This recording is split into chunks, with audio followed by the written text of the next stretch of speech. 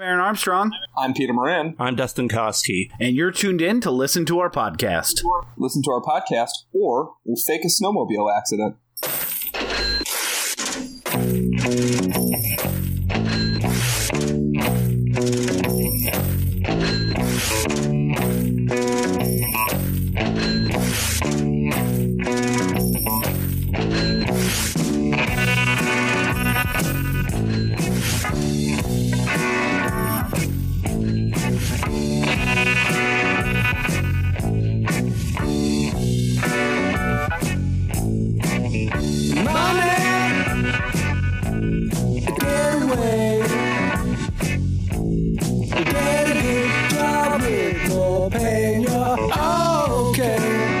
Hey, Peter. Hey, Dustin. Hi. Hey, guys. How you doing? Movies. That's going to be the new name of our podcast. Is just Dustin yelling movies. Movies. Yeah. Is one movie's really enough? It should be at least 3. Yeah. It should be movies, movies, movies. See, Dustin gets it. Yeah, the last one should be a question mark, though. Movies, movies, movies? That encompasses our opening segments that are usually not about movies. You know how you are constantly criticizing the commenters for complaining about how it sometimes takes a little while to get to the movie discussion? That's directed entirely at me. We don't have big enough of an audience to really have a true... Yeah, we can say 10% of our audience does not like the opening segments.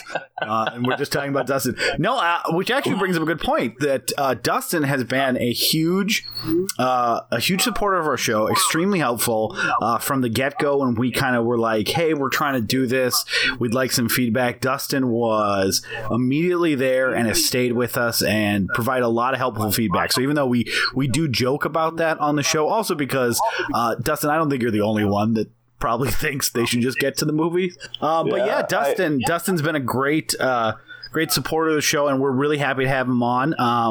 We're going to start like we always do with guests, which means 3 total times, and let Dustin introduce himself to our audience, which includes Dustin, as we mentioned. Dustin, what are 3 things about yourself that you think our listeners should know? All right, number 3 is that my brother writes for Crack.com. He recently had an article published about the civil rights movement and misconceptions related to it. So I guess that in terms of internet fame, that makes me like, if Colin Hanks had his own Colin Hanks, that would be me. Just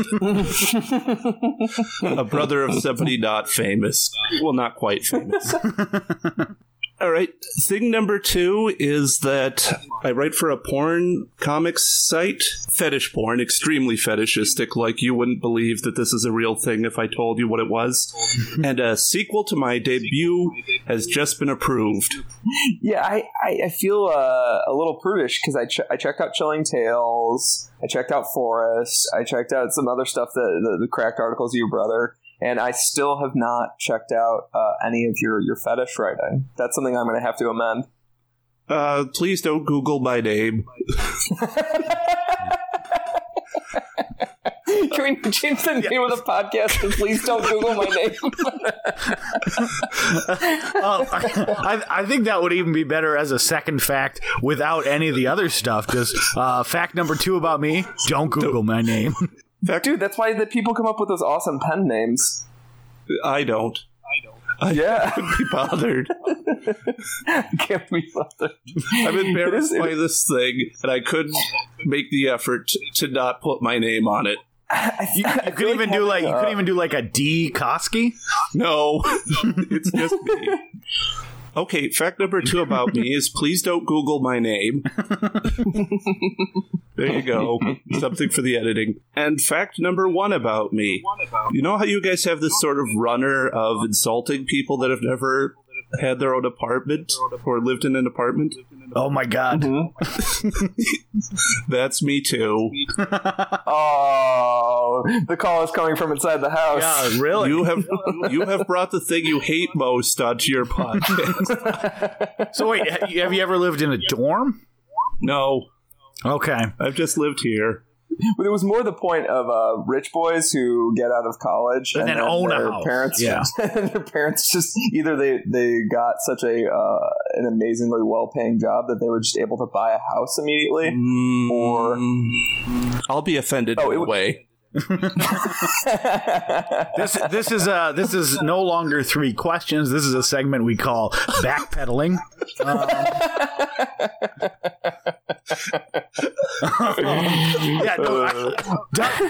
Dustin was like, I want to be on the show, but it was just to confront us on air about a bunch of things that we've said that were either sort of purposely or accidentally directed at him. Well, it's fine. Next time it comes up, we'll just say, fuck you, except Dustin. We'll put you on our exception list in regards to people that have lived in houses their entire life. It weakens the impact, though. Yeah, but or we might not say. Maybe we won't say it on air, but we'll put it in the show notes.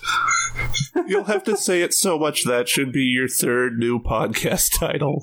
Third new podcast title. So thank you so much, Dustin, for coming on to confront us. It's been a great episode. Hustler cover letters. You'll never believe what happened to me. No one had sex with me. Sorry. I had to interrupt Aaron getting us back on track. He was like, the train was going off the rails, and I was just gleefully pushing the steering wheel further off. Do trains have steering wheels? I mean, sure. I hope not. Why do they have tracks? You either get tracks or steering wheels. Did you see the documentary Wrongfully Accused? Oh. No. Oh. Well, then you won't get this joke. Fact number 4 about Dustin. He knows everything about trains. Dustin, why don't you tell us a little bit about trains? Okay. My dad worked as a train conductor, and he got shot at while he was conducting his... Yes, it happened to... it didn't happen to him multiple times, but it happened multiple times while he worked it. I think it was like a couple of times it was when the train was in an inner city area, and a couple of times just it was like some drunk hunter was just shooting wildly and happened to hit the train. You know what this is starting to feel like? So Peter just made a joke. My therapy session? Well, maybe. But this is starting to feel like Peter just made a joke about Dustin, you knowing stuff about trains, and then your dad happens to be a train conductor. This is starting to feel like that episode of Mr. Show where they're giving the lie detector, and every ridiculous scenario they come up with, like, he has done it. Like, I feel like now all of our jokes are going to be like, Dustin coming doesn't be like, hey, remember when you said that how funny it would be if someone got impaled by a cat? Well, my grandparents died of being impaled by a cat. I actually was the movie A Simple Plan for a while. We are going to start our first segment. It is funny that Dustin did mention that maybe get to the movie down this path of not getting to the movie or our segments. Well, I'm in it now, so it's different. But actually, though, as mentioned, obviously Dustin is very familiar with the podcast, which is perfect because the first thing we're going to do today is a game of Dustin versus Peter at Listen to Our Podcast Trivia. Oh, dear. I should have studied. Now, once again, quizzes are not fair if you give the two contestants the same type of question. So these have been specifically designed for Dustin and Peter because Peter is, Dustin is a big fan. He listens, but Peter is the co-host. So in theory, Peter should be able to get much harder questions than Dustin. We have 5 questions each. Best out of 5 wins. Dustin, we'll start with you. In our Phase 4 episode, we mention a potentially destroyed ant art museum. What museum was it? Was it A, the Louvre? The Louvre. Okay. Correct. That's 1 point for Dustin. I feel like I should have made his questions harder. Peter, your first question. Aaron, before we go through, how many points do you have? Yeah. Dustin has 1. Aaron, the host, is incapable of getting points. If this was a real game show, the part of my desk, or whatever you would call it, my stand, my pedestal, that would have a scoreboard would just be blank. Because hosts don't get scores. So 0 right now, because you haven't asked any questions. My God. Okay, cool. when you come to Minneapolis, we're just going to sit down and watch Game Show Network for 6 hours until you understand what being a host entails. Peter, your first question, which if you get it wrong, will lead to no points for me, but if you get it right, will lead to 1 point to you and tie you with Dustin. Your co-host name is Aaron Armstrong. When I was younger, I went through a secret ritual called confirmation that gave me a second name. What was my confirmation name? Oh, shit. Have you ever told me this before? Not that I'm aware of, but I am your co-host.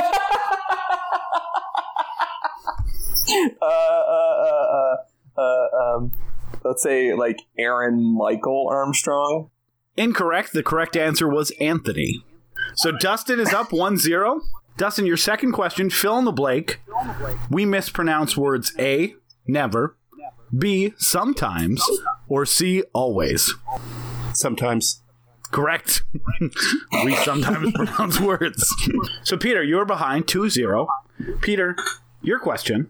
When recording an episode, how often do I wear pants? A, never, B, sometimes, or C, always? B, sometimes. It is C, always. I'm not one of those people that records podcasts without pants on. Number 3, Dustin. What are the twin pillars of our podcast? Is it A, research and science, B, booze and free time, or C, Jesus and Satan? B. It's actually A. That's what we've said on the podcast. No, it's B. I mean, it is, but that is not our twin pillars that we've discussed multiple times on this show. It is research and science. I'm sorry, Dustin. I cannot give you the point. Okay. It's stringent here on Game Show to be named later. I think Dustin actually just threw us a minor intervention. I think so. Just like a short-term, not all that good intervention. Yeah, that's why Adam was supposed to be on, so it was like even coverage for the intervention. You can't have an intervention when you're outnumbered. Peter, number 3, your question, you're behind 2-0. In how many episodes have you referred to a character, quote-unquote, wielding their sexuality like a weapon? 1? 2. How? Possession and life Repulsion force. and what? You Possession and life force? You did not say it in Repulsion. I would hope I wouldn't say in Repulsion, because he doesn't really do it. Yeah, but why did you... That was your one? I don't know. Okay. Your next question is, which of the following movies have we not covered on Listen to Our Podcast? Is it A, Flash Gordon, B, Dark City, or C, Death Wish 7, Charles Bronson Goes to Heaven? Aha. There are only 5 death wishes. C. Correct. So Dustin is a man of research, I can see. And it was called Bronson Goes to Heaven, though. All Bronsons go to heaven. Number 4, Peter. Rounding to the nearest second, how long was our High Rise episode? It was an hour 44:32. 1 hour, 20 minutes, and 23 seconds. Jesus, it was that short? That was our shortest episode. Dustin, your last question. You are ahead 3-0. Which of the following people has been a guest on our show? Is it A, Joseph Finn, co-host of the Try It You Like It podcast, B, Katrina Leskinich, lead singer of the band Katrina and the Waves, or C, Carl Winslow, the fictional character portrayed by Reginald Vell Johnson on the sitcom Family Matters? I think it's that Joseph A. Finn fellow. That is correct. Although, actually, it's not. I cannot give you that point. It's Joseph J. Finn. Give him the point. Well, you have no chance to win, Peter. Give him the point. I'll give him the point. Peter, so you were behind. A wasn't his middle name. It's just that he is a Finn. Oh, that's okay. Yeah, he's just a Finn. That's fair. We found out he might be an alien on a recent podcast. I don't know what his race has as appendages. Finns could possibly be up there. The final. So you're behind 4-0, Peter. Your final question is worth 5 points. You can take the lead. You can win this game, Peter. Number 5, who was right about Dark City? Was it A, Aaron, or B, Peter? God damn it.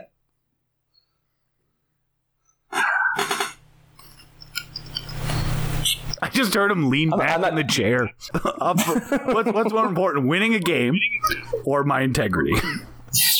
How dare you set myself against myself? I should say the entire quiz was built around this question. It's a really good question, and by that I mean it's evil. I was right about Dark City. Are you fucking kidding me? All right. That is Dragon Ball Z third act bullshit? Are you kidding me? That is incorrect. Incorrect. Dustin wins the game. It's so good up to... I'll throw the game for you. It's so good up to then, and then he becomes the one, and it's just blog. Once again, though, Dustin, I appreciate you and your opinions, which I vehemently disagree with. But the question wasn't to you. It was to Peter, who lost the game, Peter. You lost the game to Dustin. Is this a first in the show history that I've lost a game? You lost that jumping contest. Which, must have been fair. There's no way you would have lied about jumping higher. I don't know if I could afford to pay taxes on the prize, though. The taxes are quite a bit on the prizes. We don't tell audience members what we offer our guests, but they are pretty... they're pretty substantial, so... You've ruined me. Give it to your brother as a tax-free gift. No. I'd rather go bankrupt than help him. He has to admit to some things being worthwhile and lucrative before I'm giving him a gift like that. See, we both stand by our integrity, Dustin. Yep. Yeah. Yours costed you a victory, though, Peter. I want to underline that as many times as possible. He really should have cheated. Yeah. I wasn't sure. I will say I wasn't sure which one you were going to do because you, as talked about on the show, you definitely have a very competitive attitude towards these fake made up games, and you don't like Dark City. So it's because they matter so much. So thank you so much for participating in a very long, drawn out attempt to screw Peter. I thought it worked. I think it was successful. Dustin has actually also brought us a game to play. Dustin, why don't you take it away? Okay, it's called the Sam Raimi-O-Rama. It's a multiple choice quiz for the two of you. Okay. Oh, wow. That's never happened. First one, this is for Aaron. All questions relate to Sam Raimi things. Things he did in his career or his movies or... Well, actually, that's it. Okay. If it was going to be like personal preferences or what fetish porn he reads, I did not do that much research. I am not at liberty to disclose my client list. Okay. Anyway, Aaron, what is a real thing? Which of the following is a real thing that Sam Raimi had done during the shoot for The Evil Dead? A. Drop a bag of manure on Bruce Campbell's head. B. Have Bruce Campbell stab him with the knife prop to prove it wasn't sharp, and in the process accidentally reveal that it was. Or C. Have Bruce Campbell fire a shotgun at him repeatedly. I read If Chins Could Kill, but it was a long time ago. I'm going to actually go A. C. He says on the commentary track that when he was operating the camera, Bruce shoots a shotgun out the window. And he said that after the first shot, he told him, aim high. This one goes out to Peter. Score is currently 0-0. Who did Sam Raimi have beat up Bruce Campbell during the shoot for The Quick and the Dead? A. Pat Hingle. B. Gene Hackman. C. Russell Crowe. Pat Hingle? That's correct. You are currently in the lead. Oh, awesome. That's good to hear after all this. Score is 0-1. Aaron, which character did Sam Raimi say was his main motivation for taking the job of directing Oz the Great and Powerful? A. The Wizard. B. The China Doll. C. Bago Cash. This is why I could never be on a game show in real life. It's just a lot of second guessing myself. I'm going to go B. Correct. I don't know. I just found it kind of ridiculous. The idea that this tiny secondary character would be the reason that you would give for taking on this kind of movie. Yeah, and I actually like Oz the Great and Powerful too.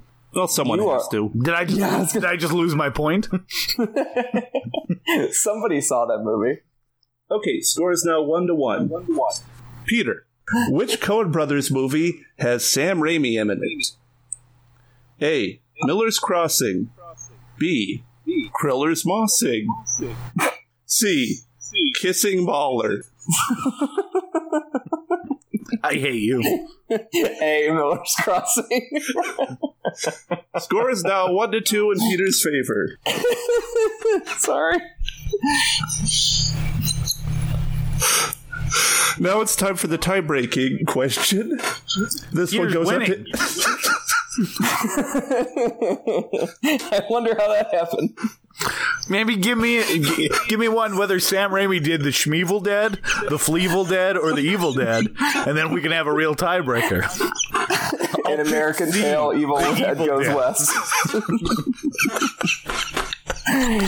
Oh, don't die on us, Dustin. Okay. Whew. This last one is for Aaron. What would Sam Raimi say if asked his opinion of Dark City? I feel like this has been made up on the fly, but continue. No, I had this typed out in advance, I swear to God. A. Best movie ever. B. Perfect movie, 5 out of 7. C. Hi, I'm Sam Raimi. You may remember me from such movies as Kriller's Mossing.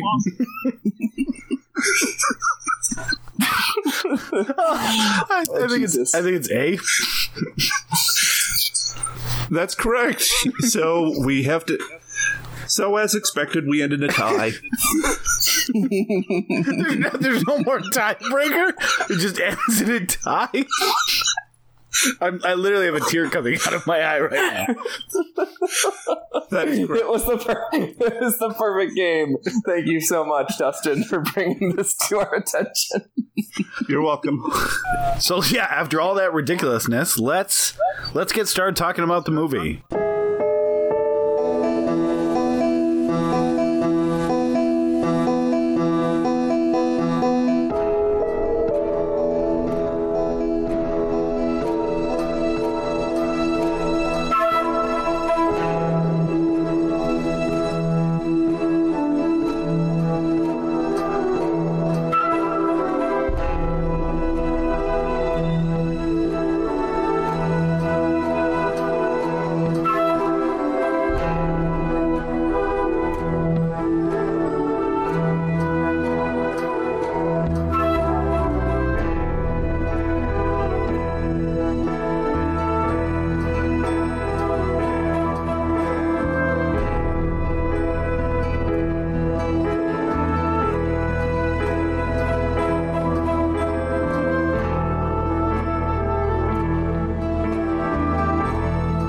Dustin, do you want to start with the 5-second recap? Okay. Group of friends find money, can't spend it. That's great. That's great. I yield my extra time. Peter, do you want to do the 90-second? Sure. All right, so a bunch of two Midwestern good boys are going to see two of their mother's grave, and they stumble upon a crash site with a plane, and inside is a corpse and a bag of money. They all argue a little bit and try and figure out what to do with the money, and they decide that one of them, Hank, played by Bill Paxton, should keep the money, and that Billy Bob Thornton, his brother, who's a little mentally off, I don't really know what, we'll get into that later, and his drunk friend Lou do not get to have the money for now, and they decide that they're going to hold on to it to see if anybody comes looking for it. They all make big plans for the money, and then pretty soon they get embroiled in a murder, thanks to Billy Bob Thornton's character, and that escalates things in the movie, where they have to stack lie upon lie to protect themselves and see if they can get away with the money at the end of the day. Then a criminal comes calling for the $4 million in cash at the end of the movie, played by Gary Cole. And in a turn of events, Billy Bob Thornton, who's feeling great regret for the deaths that have occurred under his watch to try and get this money, begs Bill Paxton to end his life after Bill Paxton kills Gary Cole and basically says, we're going to have to do one more big lie to get out of this safe. And Billy Bob Thornton's character can't abide that. At the end of the day, Hank gets away scot-free from the crime, but he can't spend any of the money because the FBI tells him that the bills have been marked. So he goes back to his normal existence, minus a brother, and minus his integrity, and minus his happy marriage.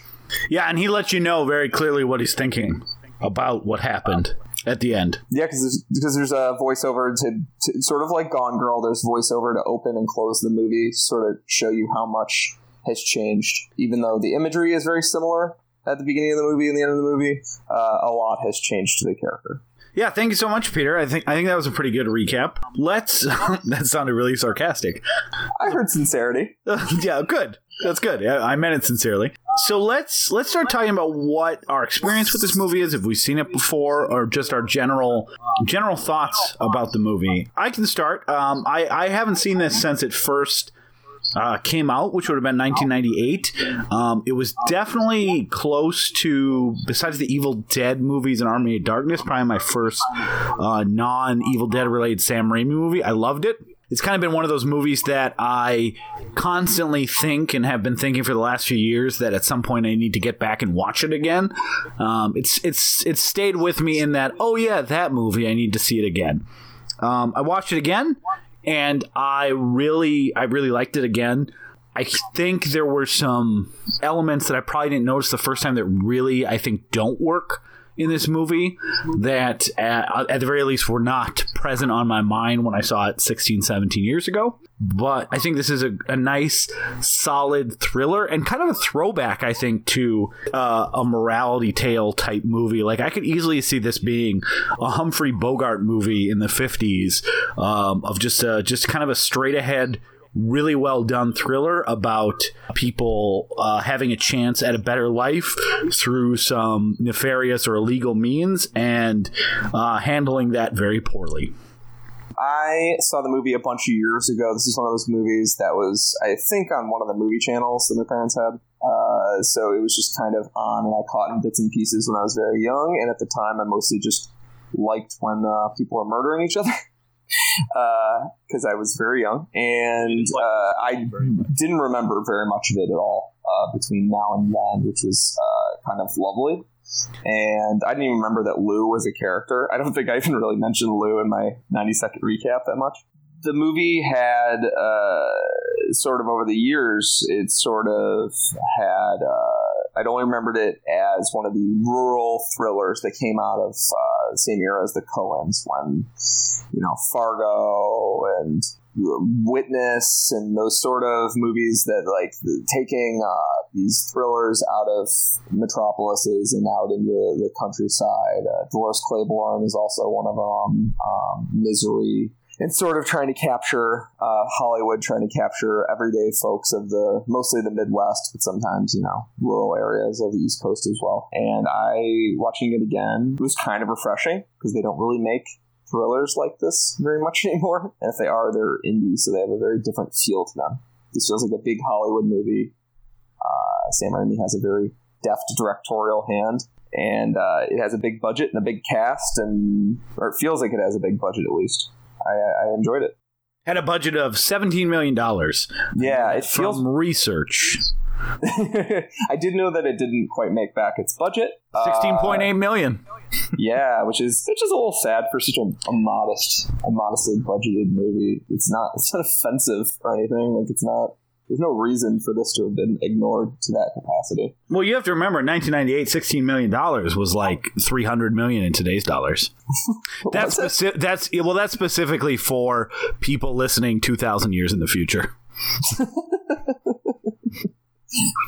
$1 million will be worth less than $16 million is in 1998. Yeah, exactly. Yeah. Like, I wanted to make sure, like, we're doing this podcast forever, Peter. Like, we have to keep that in mind, or else people are going to be really confused later on. Like, this isn't for you listening now.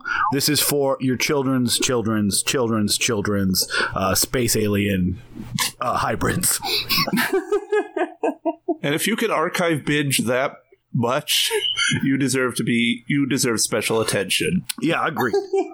Good point, exactly. Dustin. Yeah, Dustin, what's your sort of experience with the movie? Dustin, this is, I think, the first time that a viewer has submitted a movie, which we'll get into at the end of the show, but that might become part of our new format. Yeah, where a viewer of the podcast submits a movie. Oh, actually, we had this be voted on in the Dissolve Facebook group, and I was sure it would be Winter's Bone, but no, we went with this one instead. I should say that, I think Peter and I both voted for A Simple Plan. We put our thumbs on the scale. Which the second that I saw it and I voted for it, because I was like, oh, this has kind of been the excuse I've been looking for to talk about this movie again. And then I immediately was like, should I have voted? I get to choose all the movies. Peter and I get to choose all the movies we talk about on this podcast. Should we really be voting in these polls? We should have kept that voting decision secret, so that it eventually tore us apart. Yeah, and one of us had to die for it. Keep their mouth shut. Because if Simple Plan taught me anything, it's that any lie can escalate to deadly proportions. So Dustin, what did you think about this movie, or what have you thought about it? I mean, it was, even though it was voted on in the Dissolve group, it was on your short list of stuff you thought would be interesting to talk about. Yeah, I think it's by far Sam Raimi's best movie. I personally love it. I've rewatched it twice since I first saw it, and I said something on Facebook about, so this whole time Sam Raimi's best movie was A Simple Plan, and you didn't even tell me. For shame. It is kind of fun because I disagree that it's his best movie, but it is kind of fun when the one that you ignore most pleases you the most. I think it's that A Simple Plan doesn't really have gimmicks, because Sam Raimi said that he designed this movie to be Sam Raimi directorial gimmick shot proof, or free rather.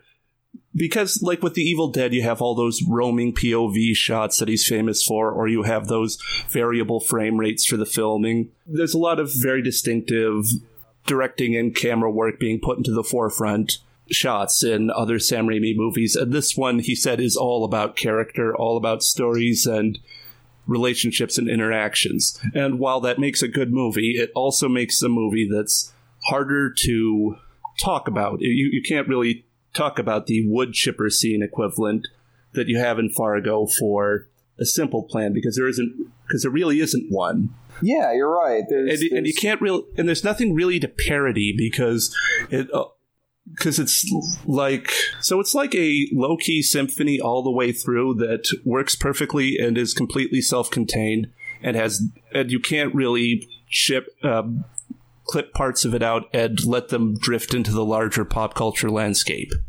Yeah, I think that's a really good point, because there isn't a defining moment in the sense, you mentioned the wood chipper scene, but it is just a solidly crafted thriller, and it doesn't have, the little moments of Sam Raimi directorial flourishes, I think, do exist in the movie.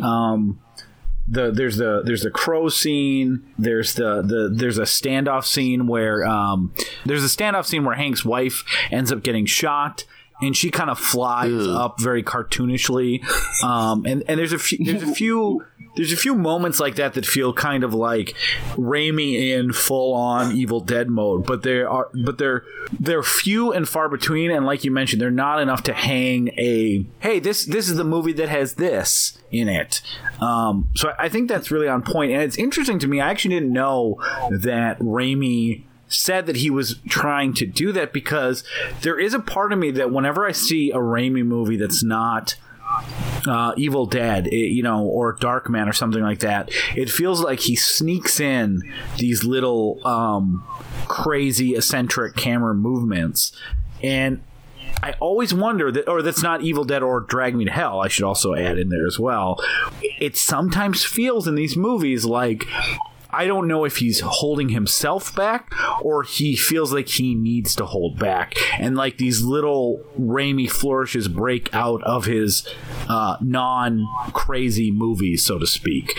And so it's actually interesting to hear that he had planned to do that, because obviously I shouldn't be a betting man, but if I was a betting man, I would say that like those are his favorite parts, is when he gets to insert that into his studio movies or his non-crazy movies. Yeah, and I think that Dustin and Aaron are both right in the sense that one of the bigger strengths of this movie is its sort of classicism.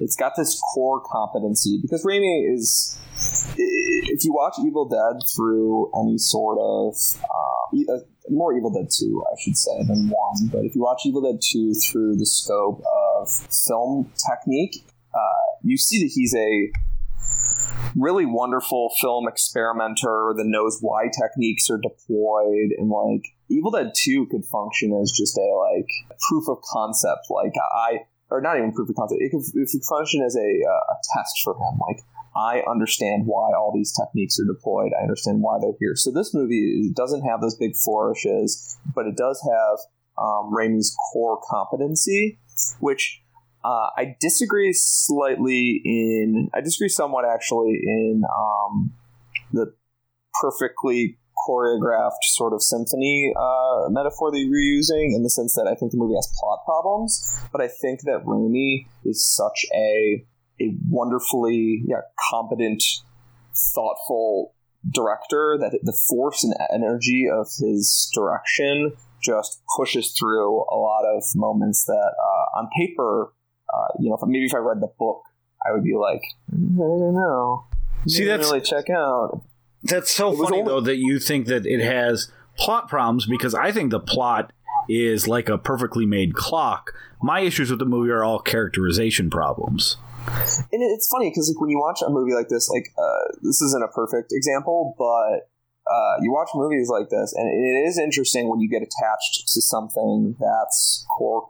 Its core identity is just like competent thriller, and it's funny trying to figure out like why you're attached to one and not another. Yeah, this movie's not trying to be funny like Fargo. It doesn't have flashy camera work, but like, say, a Girl with a Dragon Tattoo type movie. But I'm more attached to those two movies, and it's kind of interesting. Like, I really admired a lot of the direction in this movie, but I'm trying to figure out why I didn't feel the like thrumming love that Dustin did, and to some extent, it sounds like Aaron did. Have you ever been in or lived in the Midwest?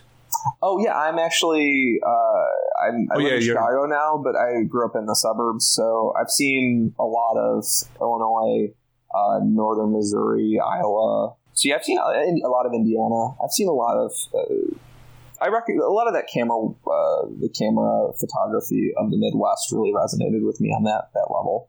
Well, that ruins my theory. Oh no! I'd love to hear your theory. No, because that might be.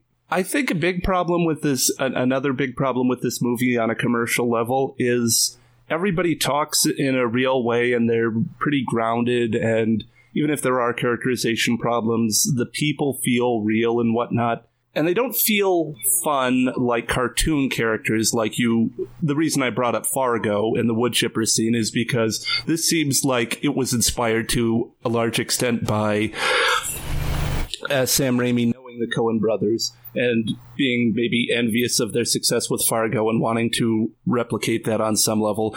But his characters are just people. They're just the sort of people I might meet if I go out to fish or something like that. They're human, but the problem is that doesn't let them be clever or quotable or that sort of thing.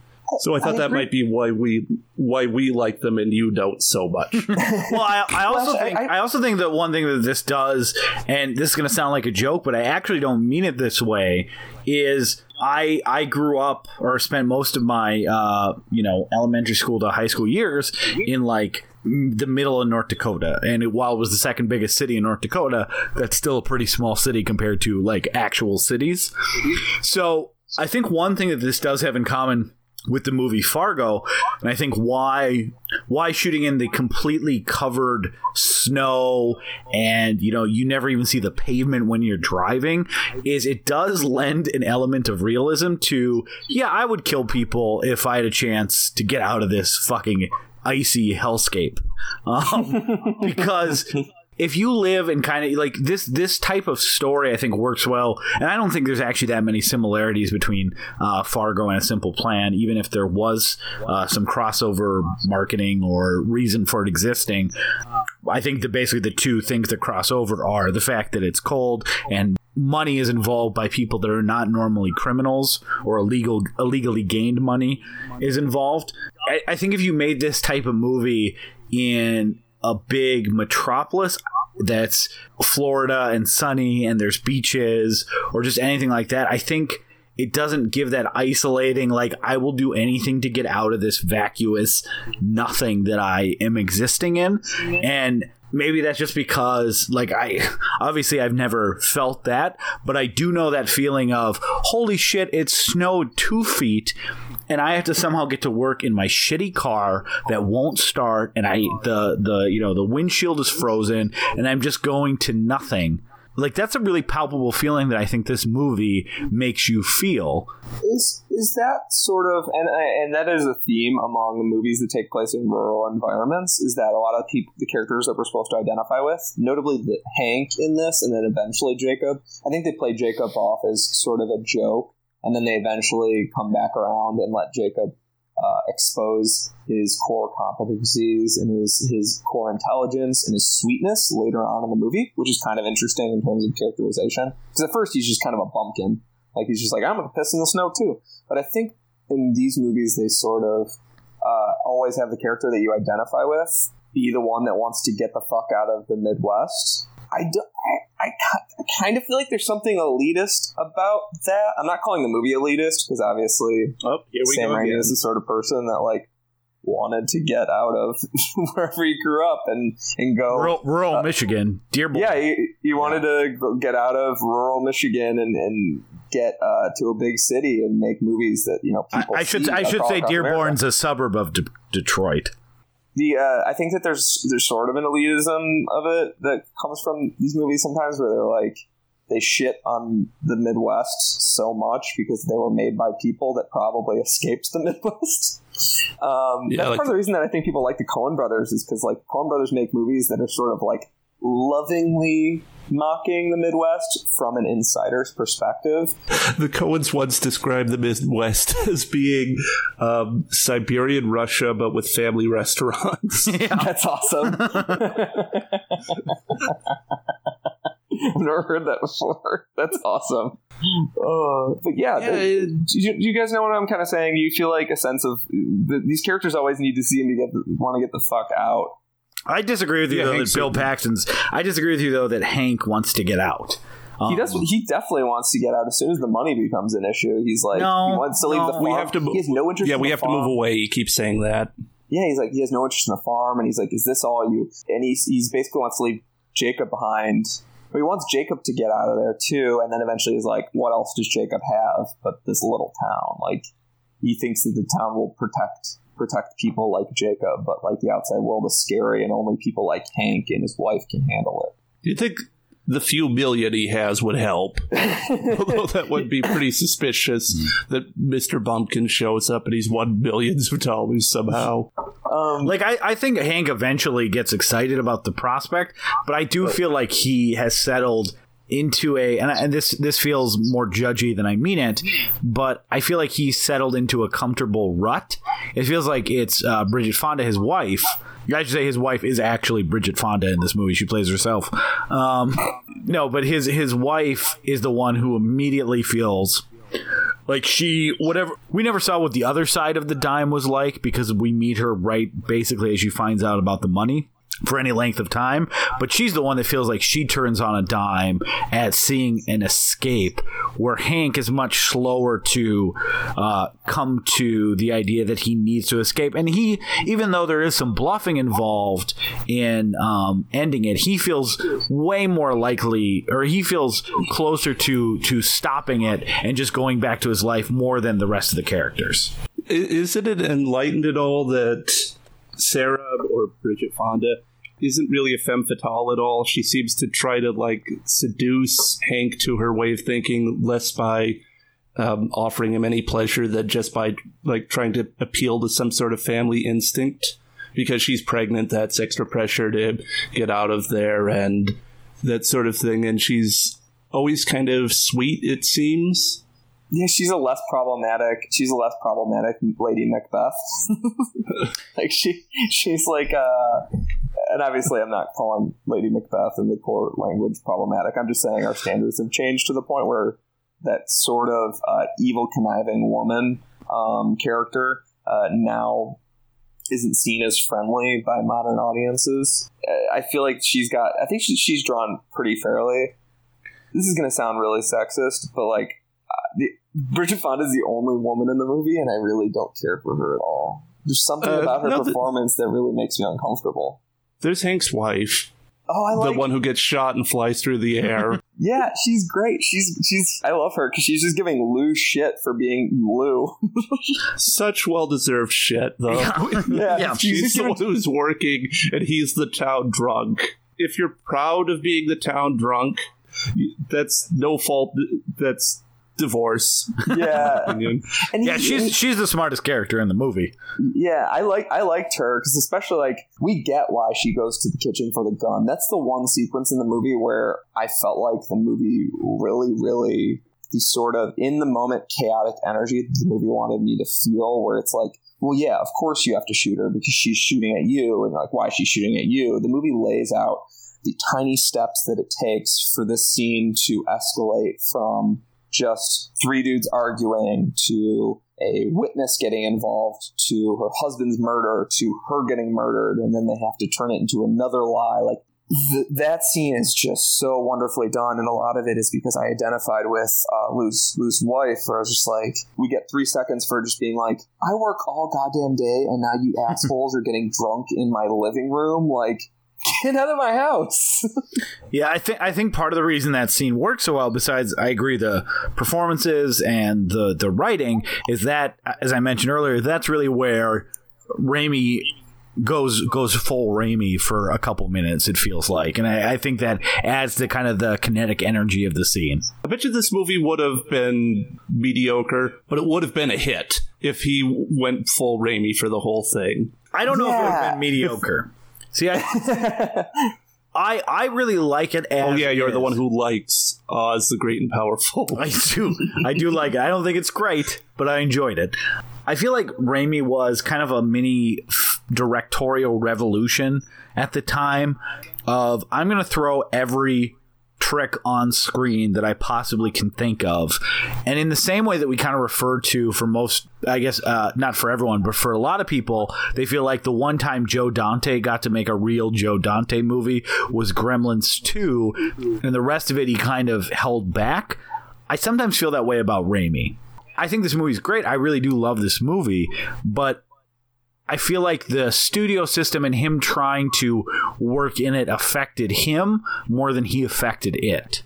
Well, when he gets to do what he wants, it feels like more just whatever he wants. It feels like too often that becomes another Three Stooges pastiche. Like, that's all over the place in Army of Darkness, all over the place in Evil Dead 2, and it's here and there in Drag Me to Hell, so... I don't know. It just feels like he would have turned Hank into Ash. Maybe she would have been shot. Maybe Lou's wife would have needed to be shot several times. And so you would have had a memorable scene, but it would be kind of ridiculous, and the characterization would sort of be buried under that. I really love this movie, so I don't know if a quote-unquote full Raimi would improve it or make it worse. I'm just saying I wouldn't necessarily, I guess from my perspective and the way that I view Raimi... I wouldn't immediately assume that it would be worse, because I think he does have so many movies like The Quick and the Dead or The Gift, or even For Love of the Game, that like he kind of straddled that line of what he wanted to do, and I think those movies are all okay, but worse off for him not making a decision about what he wanted to do with those movies. At least, again, I have no idea what he wanted to do with those movies. That's my sense from seeing the films. And it's funny because when someone comes out of the gate with such a strong style as he did, when you see his later movies, sometimes if they don't have that strong style, sometimes you feel like that's the director becoming more mercenary or more for hire. That's maybe if you're of this sort of this sort of idea that people can sell out by just trying to get work, that maybe he sold out. I could see that sort of as it goes, but he's a really hard to pin down director. I think like he tried to adapt the Evil Dead 2 Army of Darkness style comic, throwing 100 angles at you and a ton of techniques and a lot of fast cuts with Darkman, and then I think that he got so savaged for Darkman by a lot of critics that he pulled back and he said, let's see what other kinds of movies I can make. And I would never begrudge a director for wanting to make a movie just to break him out of a personal rut, or break people out of what concepts that they see him as upholding. Like, and I want to be clear, like, I'm not trying to say that he sold out. It just feels like he didn't know what kind of movies he wanted to make sometimes. So it ends up with all of these. Yeah, like The Gift is okay. For Love of the Game's okay. A lot of these movies feel like they're just, really middle of the road, okay stuff. A Simple Plan does work fantastically because he goes in the opposite direction that he's most known for, and I think that works really well. All I was trying to say earlier is that I don't know what that other version looked like. Could be great, could be terrible. But I think that even, if he goes in the other direction on those, maybe they're also terrible. Maybe The Gift or a baseball movie with Kevin Costner is terrible, or by going a full Raimi, but I think at least it would be interesting, and it would feel like he was trying to do something. It feels like for a lot of his career, a director I love, I'm not sure what he's trying to do. So the other thing I want to talk about, and I'm sorry, Peter, if I'm kind of putting you on the spot here, because I'm going to refer to something that you have not yet really said on this podcast, but if you want, I can let you bring it up, because I kind of want to talk about it before we get into more scenes and characterization stuff. You can put me on the spot. I don't give a shit. Okay. You guys are friends. We got it. Okay.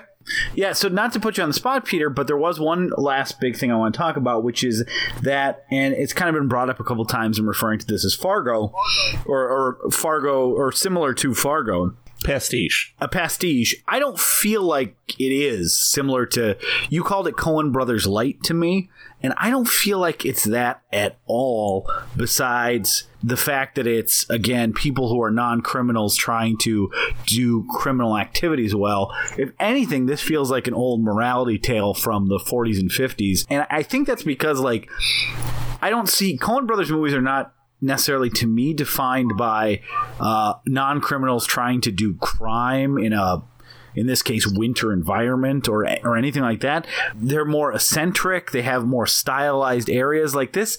This seems to me like a straight ahead thriller that borrows or references a couple Coen Brothers things, but in no way is like some sort of ripoff on what the Coen Brothers are trying to do. Well, so what I'm trying to say, I should clarify. You didn't say ripoff, but I feel like when you say Coen Brothers light.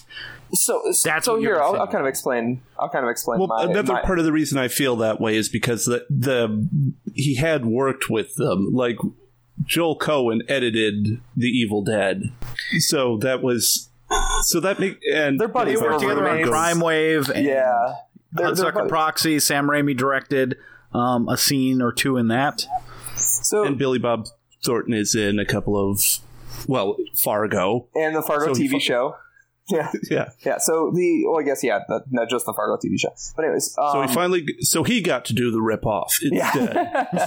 So my point was more that this movie, and this is something that I've actually softened on. My immediate reaction to this movie was Coen Brothers Light, but one of the things I do ultimately like about this movie, and I kind of resonates with me, is that this is one of those movies where they are blessed by one moment in fate, and that blessing turns out to be a curse, and every bad thing that could happen to Hank just keeps happening to a level that easily could go into parody, easily go into comedy, and I don't think it ever does in this movie. I'd love to see the Evil Dead version of this, where it's just like no matter what, everything goes wrong. But the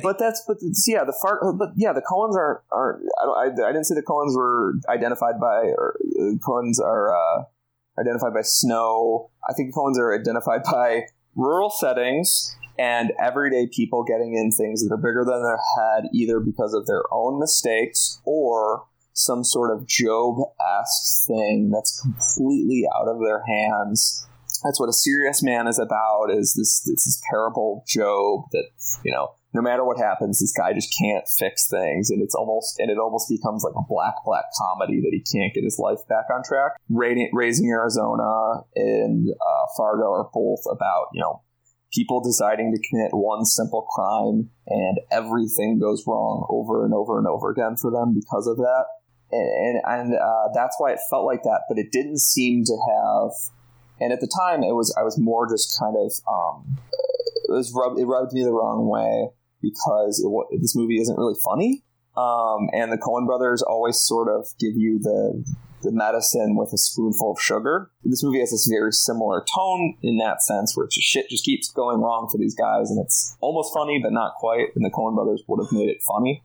I've sort of softened on that because I like the movie more as like a classic throwback Double Indemnity style people get into mischief movie. But that's why I said it. They do a surprisingly good job of keeping it under wraps. Like, you would think they seem to be unusually successful every time the word almost gets out that they found money or something. They deal with the leak pretty quickly. When that fellow that they faked the snowmobile accident for, they get him right away, pretty much, although they both clearly feel awful that their hands are dirty, but the word doesn't quite get out, so there's not as much tension, so people don't know. It just doesn't seem as much the whole way through like they'll be caught.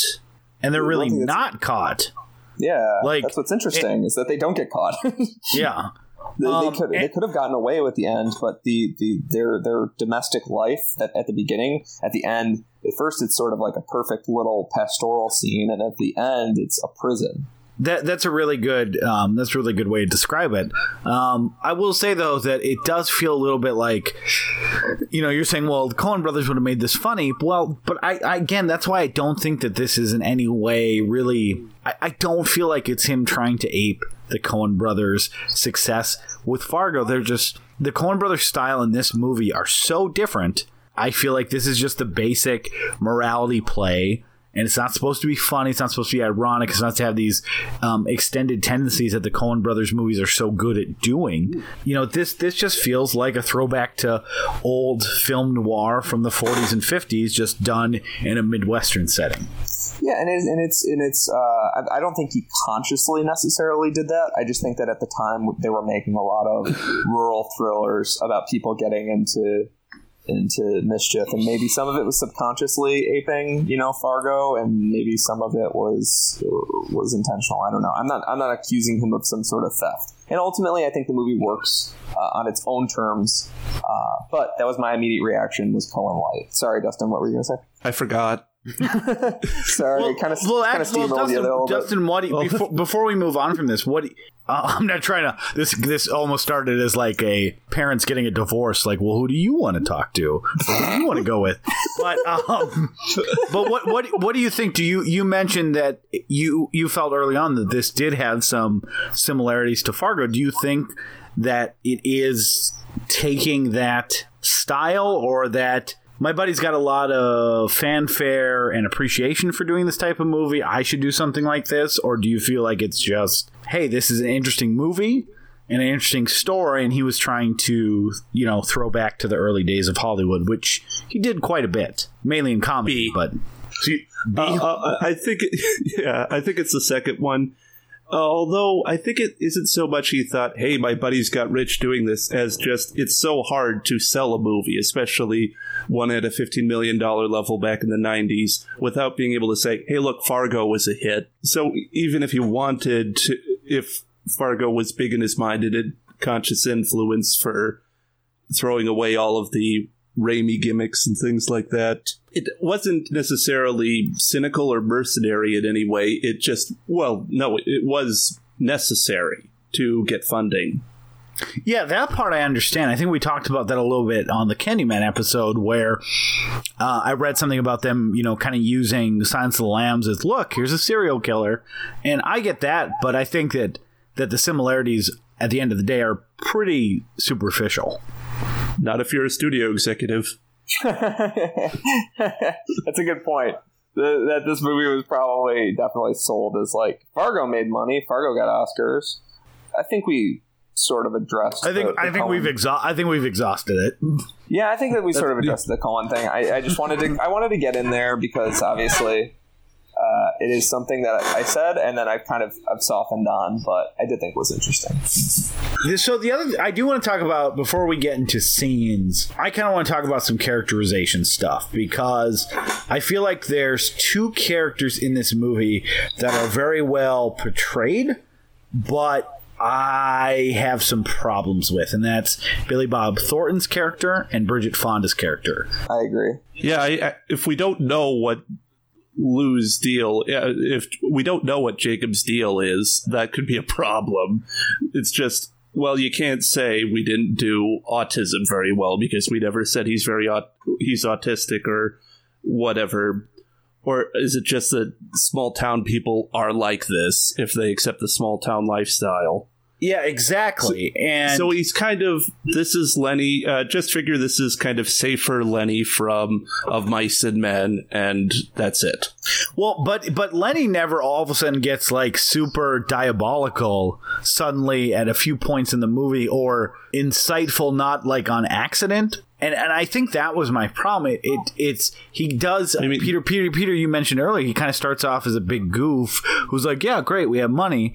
And then later on kind of plays these weird, like when that scene before the big standoff with Lou and Hank, to do it, he almost becomes like a Bond villain for like 60 seconds at how good he is at piecing together. And then the second he's called on it, like that melts away and he's all of a sudden like, yeah, I don't know, I was just trying to do this. And I feel like he falls into that trap of being whatever the movie wants him to be in that moment.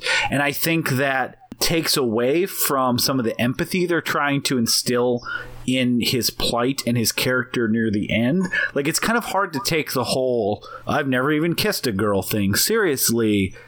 And they lay that on thick. I mean, to even say I've never even kissed a girl, it's almost like they're saying it's like Old Yeller, like he's gonna get put down. Like, well, every time I pet a puppy, they die. Like they're laying it on way too thick. It's right after a few moments where we've seen him be the smartest guy in the room all of a sudden, and that's Billy Bob Thornton does a great performance, I think, and he got a lot of accolades for this performance. But that inconsistency really, really hurts the movie, I think, overall. I bet you if you asked Billy Bob Thornton, if you confronted him on it, he'd say something like, oh, Lou's problem was just that he was like coasting mentally, and before he did this, he never was like challenged or anything, so he just became a bumpkin. Like it's some sort of mental atrophy that happens. Yeah. And once now that we're in the crime situation, he's focused and he's actually thinking. So he raises up to Hank level intelligence, or he was always that smart or something, but he just never was challenged. Yeah. Or nobody ever had faith in him. See, but that would make sense if he stayed there. He doesn't.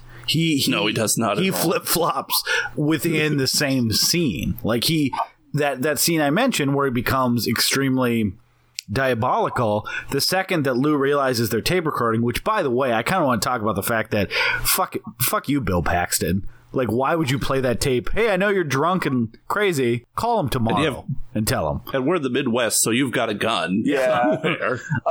So my point about the Billy Bob Thornton character Jacob is that the one I think that I agree there on, they laid it on too thick in certain scenes, and I think early on they played him as too straight dumb. But I think the thing that they're trying to do is that he's emotionally very stupid. He's emotionally he doesn't have high intelligence. He doesn't really know how to read people. And then he doesn't really know how to read himself. And then he has moments of sort of revelation, right? Where he's like the moment in the car where he's like, I never really, I think she liked me still, but I know it was a game, like that sort of thing. And then he has these flashes of regular intelligence. And I think the movie is trying to build a more complicated and layered character, but it's putting too many details in. It's trying to build this character that I've met people from who weren't as fortunate to have as much education as I've had in my life. I'm trying to say it as diplomatically as I can. People that just frankly maybe didn't finish high school or never got any sort of schooling after grade school, they sometimes have different levels of intelligence and different things, and if you get them started on something that they're super passionate about, they can just rattle off all day, and they know, like, they just know their shit at this, like, these couple of things. People aren't all Ivy League type smart or bumpkin stupid. There's many layers to the onion. And I think they were trying to do something like that, where there's like, he's like smart in certain ways and stupid in other ways, but I don't think it's ultimately successful. It would have been great if he'd stayed. This was the evolution of him into Lorne Malvo, which is a character he plays on Fargo. That suddenly by the end he just cuts his hair, takes off his glasses, gets that weird bowl cut, and all of a sudden I'm smart now. Oh my god, if it was a Kaiser Soze ending. I was just about to say that, like, the way that he shows those, not flashes of now I'm engaged and participating, but flashes of I'm a super genius. I'm cunning. Yeah, that feels like it's not too far from the truth, and you know, it's a testament to how good Billy Bob Thornton is that he almost gets away with it, you know, like because you're right, those scenes of like him talking about that 1 month relationship where the girl just dated him as a lark for a bet, you know, they're very moving, and he does a great job of selling his character's pain and his level. The problem is all in the scripting of wanting him to be dumb when the script needs him to present challenges for Hank, extremely smart when the script needs him to be smart in order to provide a twist the audience wasn't expecting. It's definitely, and it's interesting. I think that is another example of, I was saying earlier that I think the movie is wonderfully directed, but has plotting issues. I guess this is an extension of that I think it has some script issues with how they characterize Billy Bob Thornton and the wife. I can't even remember what Bridget Fonda's name is in the movie. What's her name? Sarah, isn't it? Yeah, so I think there's some scripting issues with Billy Bob Thornton and Sarah, Hank's wife. But I think that Billy Bob Thornton is such a great actor that he can sell a humanity past a character that's sort of unformed. Because he lends, I think that's one thing that Billy Bob Thornton used to do, is play these sort of like bumpkin-y, simple characters and just nail that sort of sweetness. Sling Blade is a character that people remember because Sling Blade is sweet as well as scary. So let's talk about Sarah a little bit, because this is an extremely frustrating character for me, because I really like Bridget Fonda. If she's listening, if she's one of the other 10% of our listeners, please go back to acting. I remember her from Jackie Brown too, and that's it. I found her irritating for almost all of her career. She has certain just tics, and it's hard to really dive into it without being petty, but like she just has tics that annoy me. The way that we're not going to get her back to acting now, Peter. Thank you so much. There's different tics that she has. I guess I liked her fine in Jackie Brown, but she didn't blow me away. I've just never been much of a fan of her, so she was off to shaky ground here. There are a few sequences in this where I liked her, but wasn't there some woman in The Mask that you said you hated too? I'm softer on Cameron Diaz than I am. Cameron Diaz. I'm softer on Cameron Diaz than I am on Bridget Fonda, I think, because Cameron Diaz, I think, has had 3 good performances in her career. But yeah, I don't want to start this "What Women I Hate" podcast, but Bridget, we can cut all this out. It would be so popular among people that I hate. Yeah, not quite the audience we're looking for. Yeah, but Bridget Fonda, you do the. I think I tried to give her a fair shake in this movie, and I don't think she was terrible. It's just I had a hard time with her character. which makes the normal sort of Bridget Fonda tics that she has even more pronounced. Well, I think I've made clear I like the character just because she isn't the usual femme fatale, but I guess that's not too much praise. That is interesting. You're not the usual stereotype. That is interesting that they decided to ground all of her machinations in humanity. They could have very easily made her this greedy, like, horrible, sexist character. When she says, like, she's like, do you want to have this, like, unambitious job for the rest of your life where you're underappreciated and you don't get to use how smart you are? Do you want me to get paid nothing because that's the only job available for a woman of my means is this crappy little library where I fight for hours? Like, that scene was sort of heartbreaking, but, like, yeah, it lets you see into her character. And she was really good in that scene. I think the problem is they needed 5 more minutes with her because she's only there in the plot to push Bill Paxton when he wants out of the situation.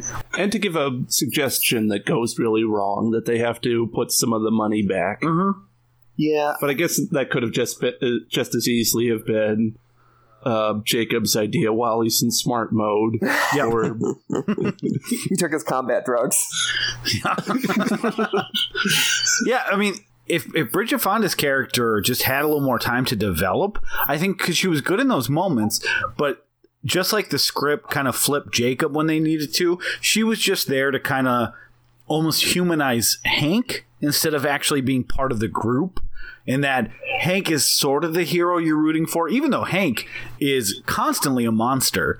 But because it's Bill Paxton and because I think the movie kind of wants a hero for you to root for, they want to soften the fact that he, like, immediately goes to murder and does all these things to, you know, protect his brother or to save his family or whatever. So it feels like she's there to constantly push him in the bad direction. But again, like those moments that moment where she's talking about here's what my life is like. Are you really going to, now that we finally have a chance to get out of this, are you going to sentence me to stay in this prison for the rest of my life?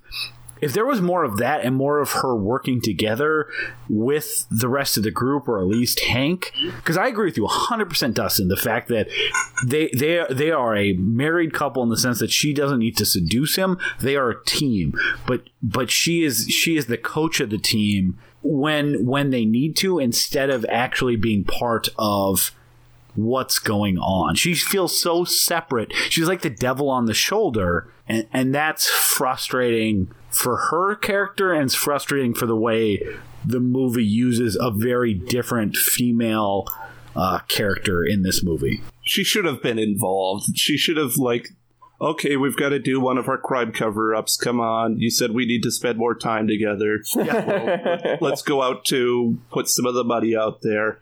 Sure, there might be some plausible deniability issues or alibis or whatever, but or problems with alibis, but yeah, she's almost like someone they go to on a mountain and like, what should we do now, teacher? Well, here's what you should do. And I think that the scene didn't work for the reason that you guys were kind of talking about, where she didn't seem to have any lead up to the fact that she was unhappy with her life. Like, you might, I think really hated living in super rural areas might be like, oh fuck, I get that. I feel like it's kind of going back to what I was saying. Like, is this movie condescending to people that live in rural areas? Is it a little bit elitist? Hell yeah. Yeah, like definitely. she seemed so happy, and then all of a sudden she's just like, I'm gonna shit all over this life. And I don't think she seemed happy at all. She was smiling. She was smiling and grinning the whole. Oh, that's just a facade. During the intro to her, she's like smiling when, like, even when her husband can't see her smile. Only we can see her smile, and she's like chopping up vegetables or whatever and watching her little TV in the kitchen. Like, she seems to be happy when we're introed to her. They seem to have a perfect little life. That is the mask becoming the face.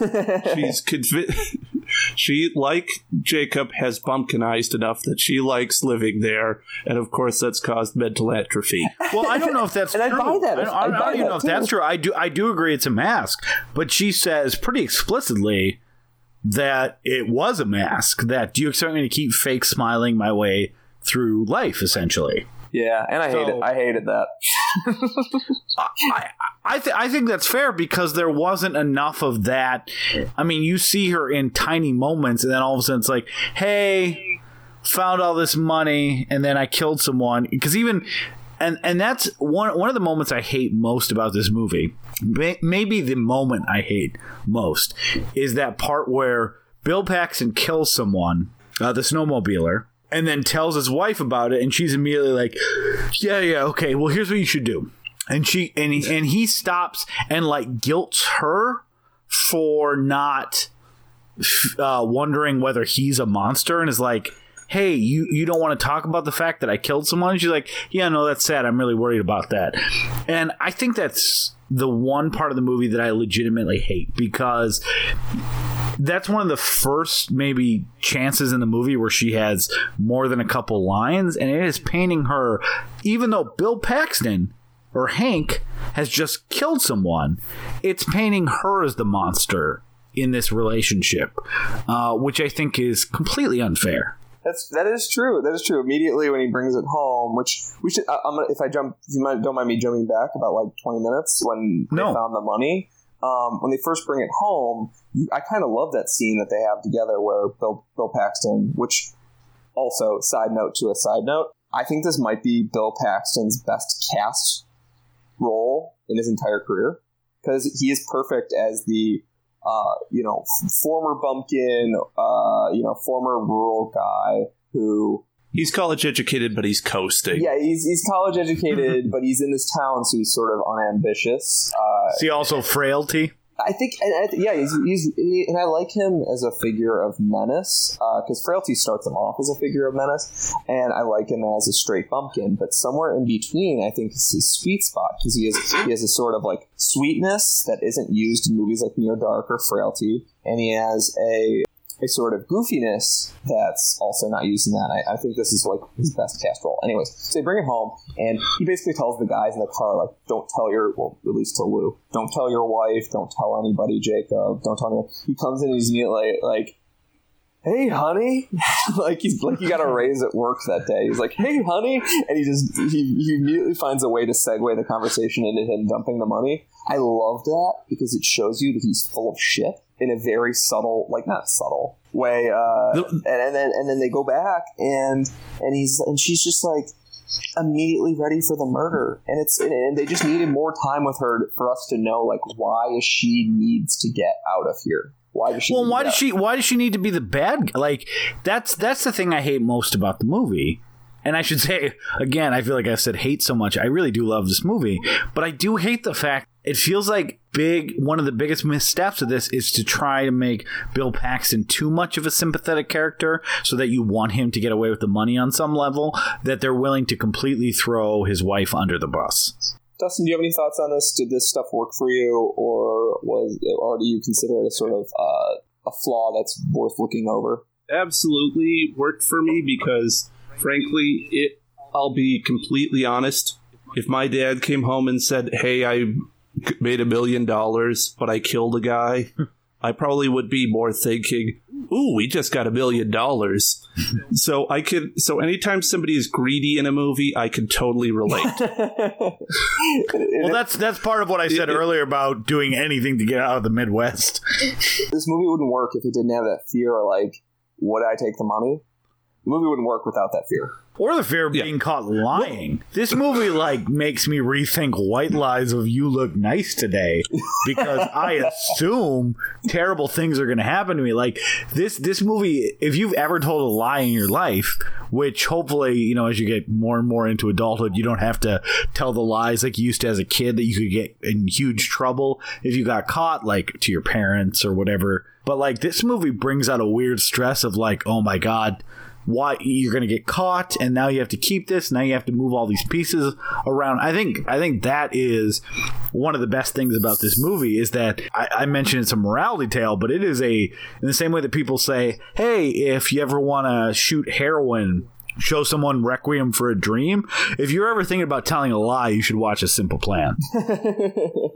Also, another scene that she really sold was that part where Hank has learned that the money is marked, And so the only conclusion he can come to is just, I have to burn this all straight away, especially since it's ruined my family and, well, cost my brother his life, basically. It's the money's fault. And where she screams, no! While he's doing it. But first she tries to build, but she has to build up to that and try to be reasonable. Like she's like, well, no, we can think of something. We can, something like that. Exactly what I do in that situation. Yeah, even if my dad explained to me in no uncertain terms, oh, it turned out that money I killed the guy for, it's all marked, I've got to burn it. She is 100% in the right at that moment. Like, let's get the fuck out of this country. It's not even marked bills. It's just serial numbers, which I looked it up a little bit. Like, there was not really great tracking for that in 1998. It's just usually a list. Yeah, like, you can drop a bill. And also, they said they only marked some of the bills. 10%? Yeah, which basically means that you could pull you could pull 5 stacks, pull a $100 bill from each, and then travel around the country spending those $100. They're real bills. And then it would take, how long before anybody caught the bills? When do they scan bills? When they go to a just bank? Go to fucking Mexico. Like, she's 100% right in that moment. Just get the hell out of there. You have $3.5 million. What are you doing? Why would you act? You've killed your brother. Your entire life has been upended over this money. Like, at this point, you're like, well, I can't spend this in fucking Iowa. I better burn it all. At least get a casa on the playa out of it, you know? It's so painful.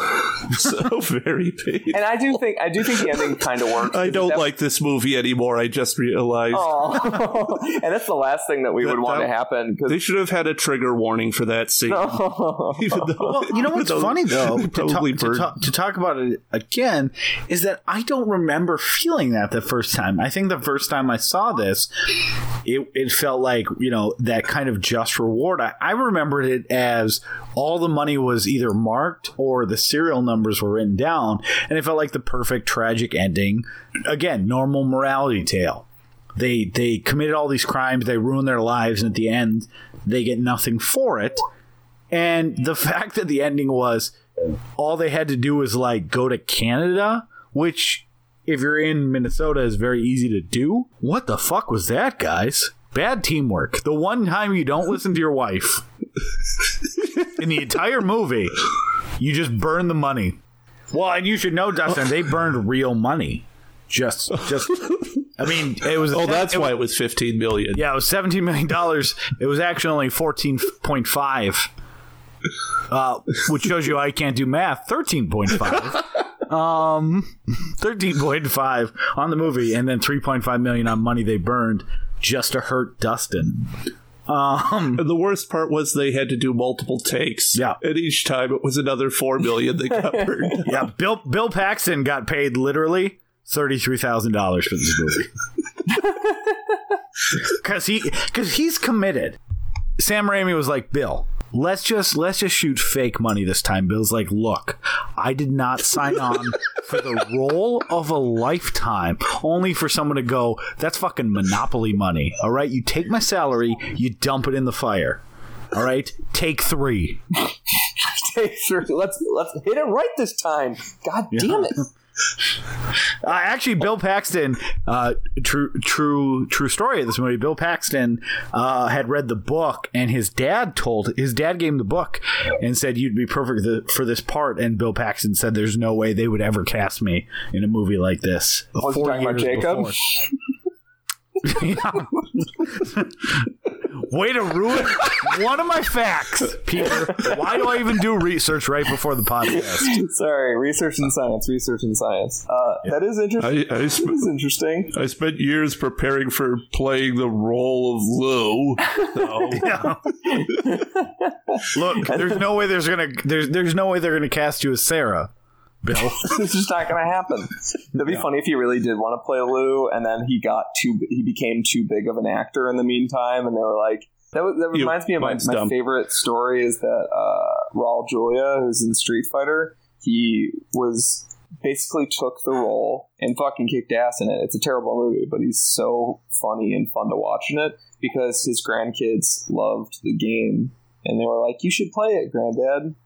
And then that was his last role before he died, was like, it's funny when you hear these stories, like why people took a role, and it's not just, well, my agent came to my house and we were like, I should probably do one of these kind of movies because I've done a lot of action movies recently.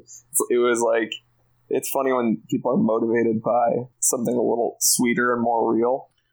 Yeah, no, I mean, that does relate to this movie because Bill Paxton's kids played a Simple Plan video game that came out in 1995 for Neo Geo.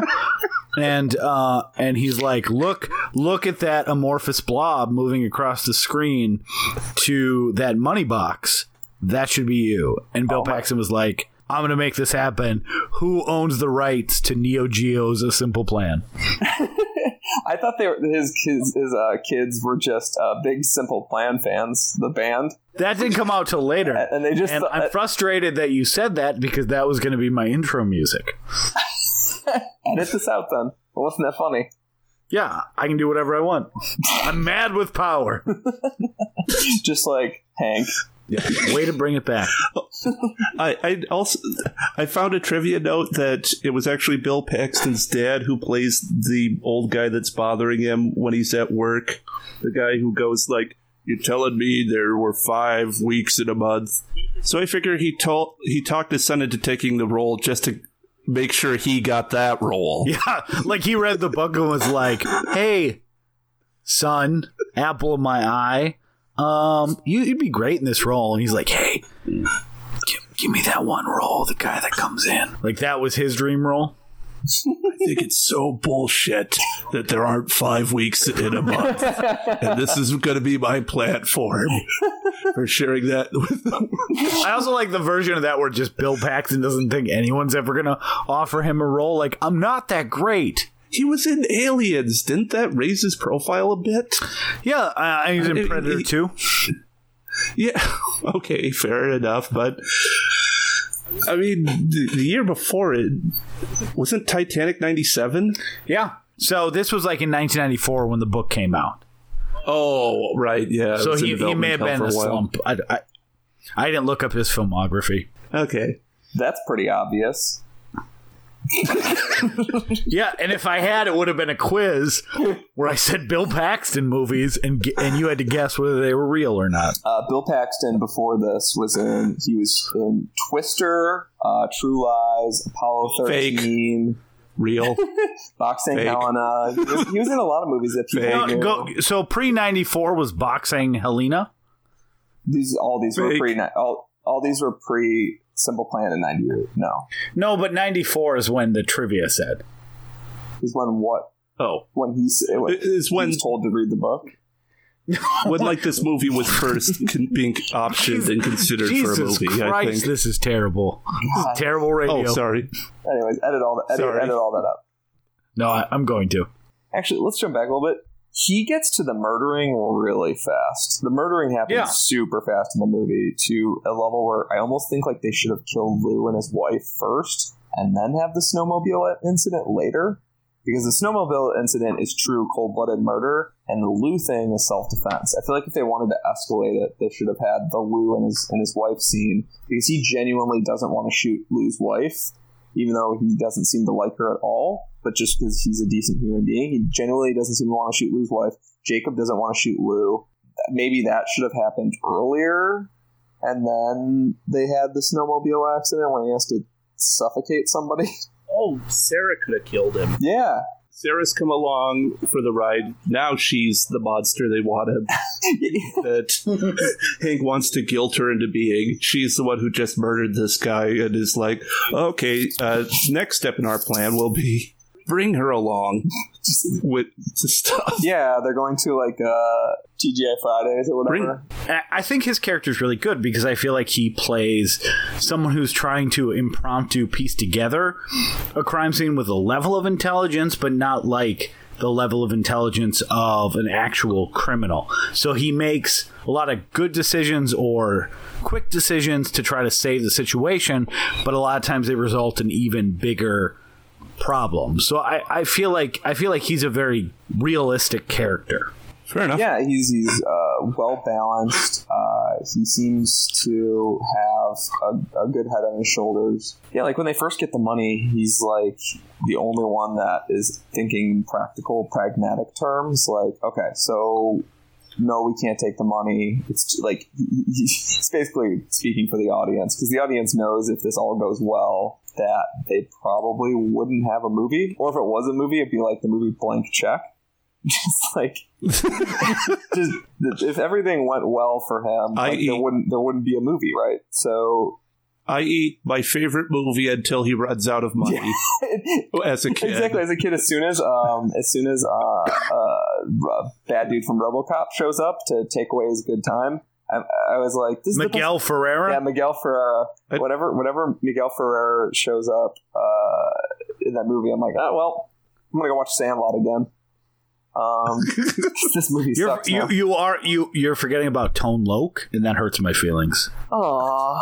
So, I guess I'll watch Ace Ventura, Pet Detective, and listen to that song about roofies. No, just watch Blank Check. Don't watch the end of Blank Check. He runs out of money. Yeah, nobody wants to see that. Ruins it. Dustin, I feel like there's a theme. Have I given away what the fetish that you like? is? Dustin, when you come back on the show next, you're going to be bringing Richie Rich, right? It's basically Blank Check, but if he never money has to, at the end of that movie. Yeah, it's Blank Check if he doesn't have to give up the blank check. He just has to kill John Larroquette. Yeah. There's a reason it's called lifestyle porn.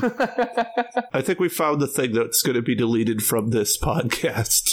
The whole thing.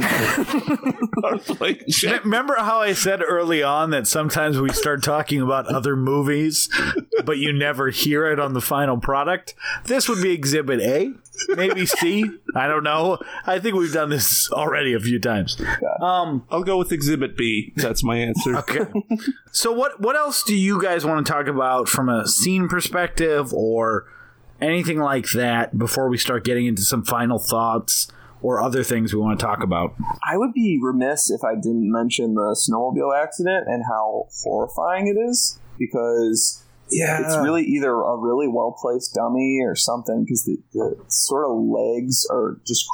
It's done in slow-mo, but not typical over-stylized slow-mo. There's no filter on the camera. It's just sort of this really straight-ahead scene of the snowmobile crashing. I think there's no sound effects, because it's basically Bill Paxton is reporting the story back to his wife, I think, while this is happening. So there's no sound effects. Mm-hmm. It's an incredibly creepy shot without sound.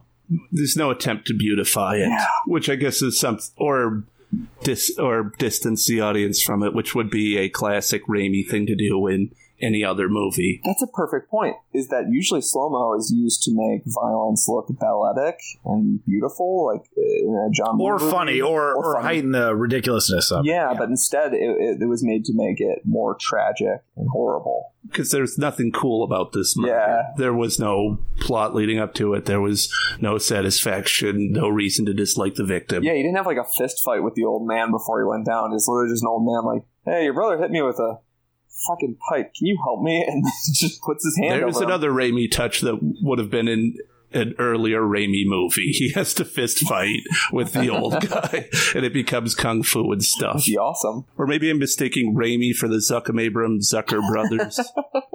It's a thin line between the Looney Tunes of Evil Dead 2 and like Airplane. That scene is really gross. And then did we mention also, while we're talking about Raimi, horror, did we talk about the Raven or the Vulture picking at the eyes of the dead pilot, and it looks like the pilot is moving?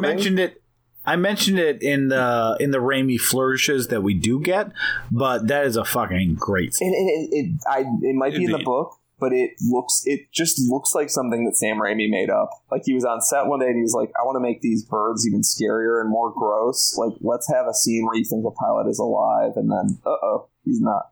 Did any of us read the book? No. We believe in science and research, but like, let's not be crazy. Yeah, I know the book exists. That's enough. That's the kind of research that we do on this show. On a previous is knowing what exists and what doesn't. Yeah, Dustin, do you have any specific scenes that you wanted to call out that you found interesting, or you think we didn't really touch on? I think I've said all the stuff that I think is really good and outstanding.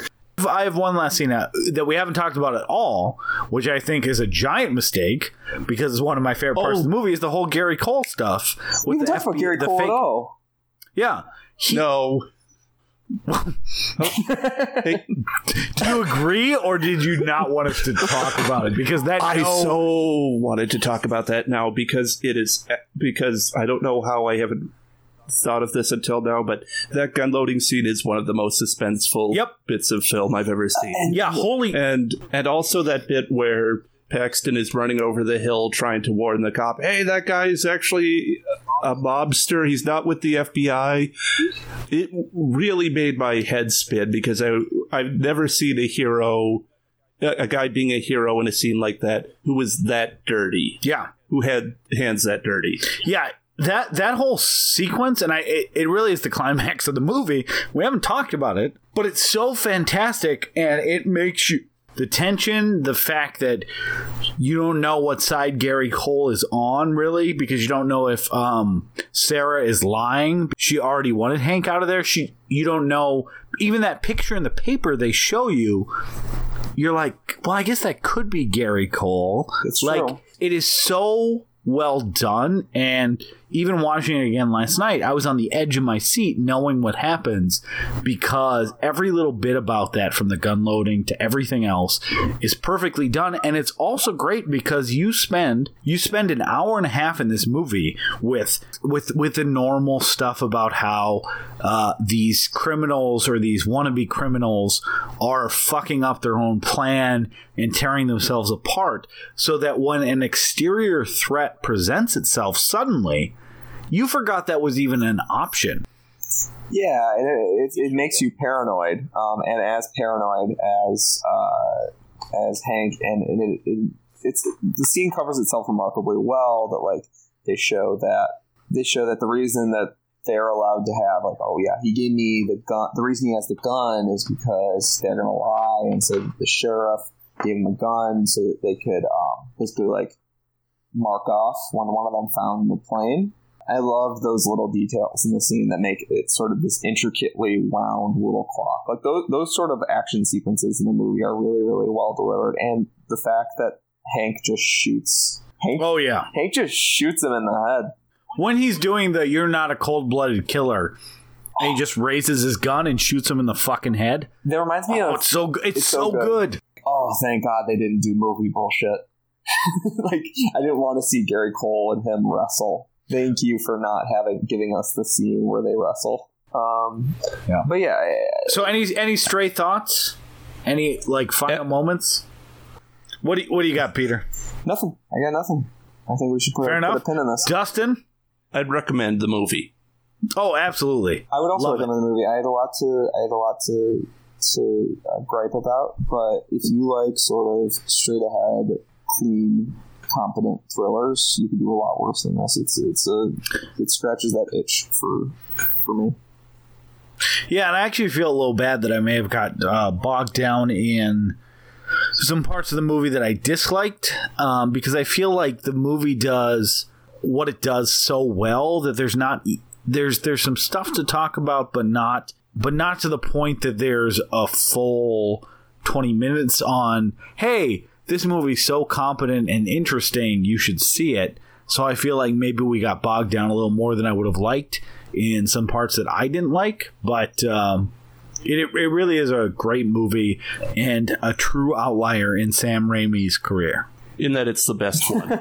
Wait, what is your favorite? That we're gonna disagree on. Yeah, what's your favorite, Aaron? Army of Darkness. Oh, mine's Evil Dead 2. I think Philistines. I think it's probably Evil Dead 2, Army of Darkness, Evil Dead 1, Drag Me to Hell. Like I specifically like Sam Raimi in that mode a lot. I kind of get the sense that Dustin does not. A Simple Plan, Evil Dead, Quick and the Dead, Drag Me to Hell, and all the rest. See, so Dustin, thank you so much for joining us. This was a ton of fun. We're definitely going to have you back. Dustin, why don't you tell the people what you're working on, what you want them to check out? My brother Adam, who could not be here, and I have just finished a book called Forest, A Tale of Magic Gone Wrong. It's a fantasy story about two sisters in a fairy village that have to save everybody after they've all turned into monsters. Not only would Lauro and Eurosa have to defy death at the fangs and talons of monsters and the soldiers they needed to fool, hardest of all, they'd have to get along. Forest, a tale of magic gone wrong. Get your copy from Amazon today. Thank you so much, Dustin. Peter and I have an announcement as well. We've been teasing it for a while that we're going to change the name of our podcast and talk about a little bit of a rebranding, and we're actually going to talk about that right this second. So when Peter and I started the podcast, we spent a couple months knowing that we wanted to do a podcast, but having a lot of trouble deciding on a name. And so we're like, you know what? Fuck this. Let's stop holding up the actual doing things and choose a name. And at that point, we hadn't even decided that we were going to cover movies exclusively. So after a lot of thinking and what we wanted to do with the podcast, we just decided to go ahead with it. And now that we've had a little bit more time, we have decided to make a change to our name and how we pick movies. Peter, do you want to announce the new name of our podcast starting the first week of July? The new name of our podcast will be We Love to Watch. Sort of a play on We Like to Watch, the pervy sentiment. It is going to be structured a little bit differently. So it's going to be 4 to 5 episodes a month, one a week as usual. But they're going to be themed months. Specific themes that are not just by genre, but like sub-genre. Maybe the themes are just the movies are very loosely connected. But before we do that, we have one last episode, which is going to be The Apple, the canon musical. Hi, Aaron Armstrong here, one of the co-hosts of Listen to Our Podcast, soon to be We Love to Watch. I know that Peter just said some stuff about us doing The Apple. Unfortunately, our research has failed us terribly in that The Apple is not available on DVD. It is out of and unable to be rented from any digital source or streamed online. So as a result, our research has failed us. We are ashamed of ourselves. There will be punishments. There will be write-ups. I don't know if either of us are actually going to be back next week, but we will be subbing in for our next episode due to a poll that we held in the Dissolve Facebook group, the David Lynch movie Dune.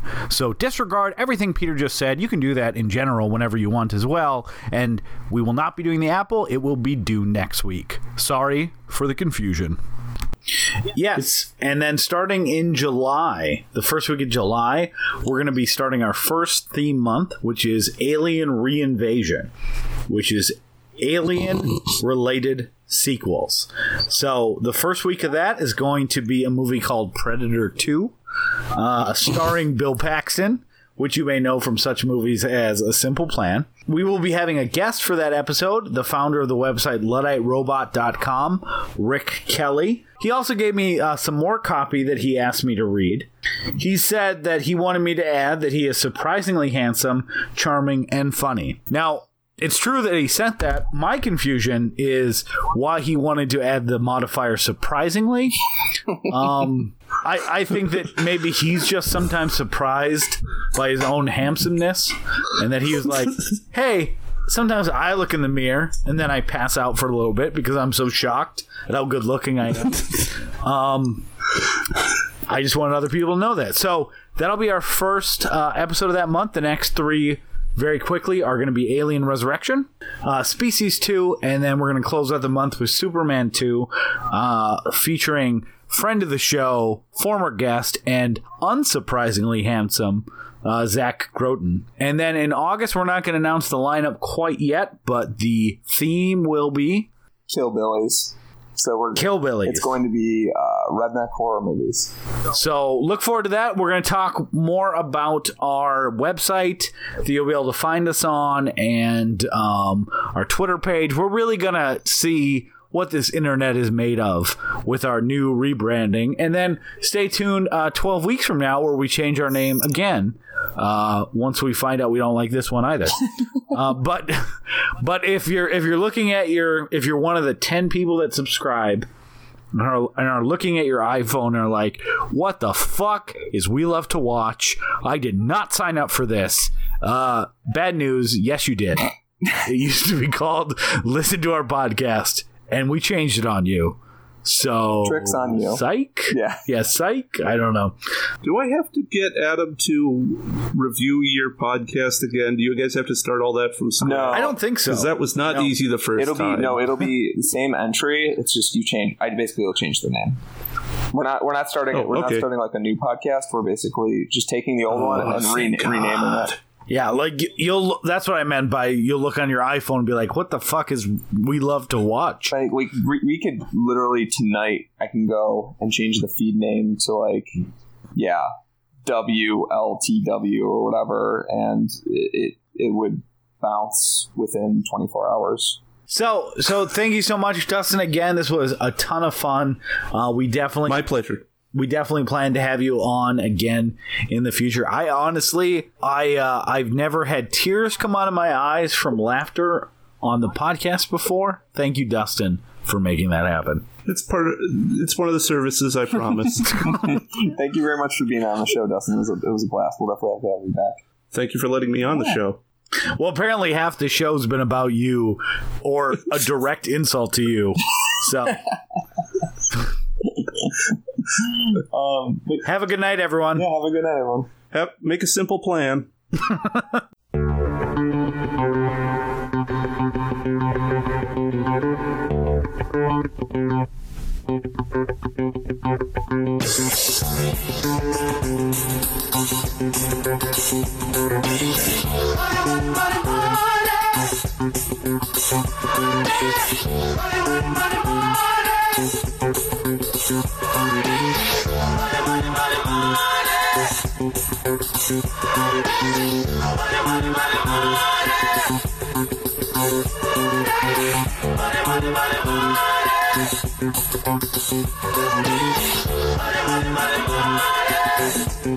Money.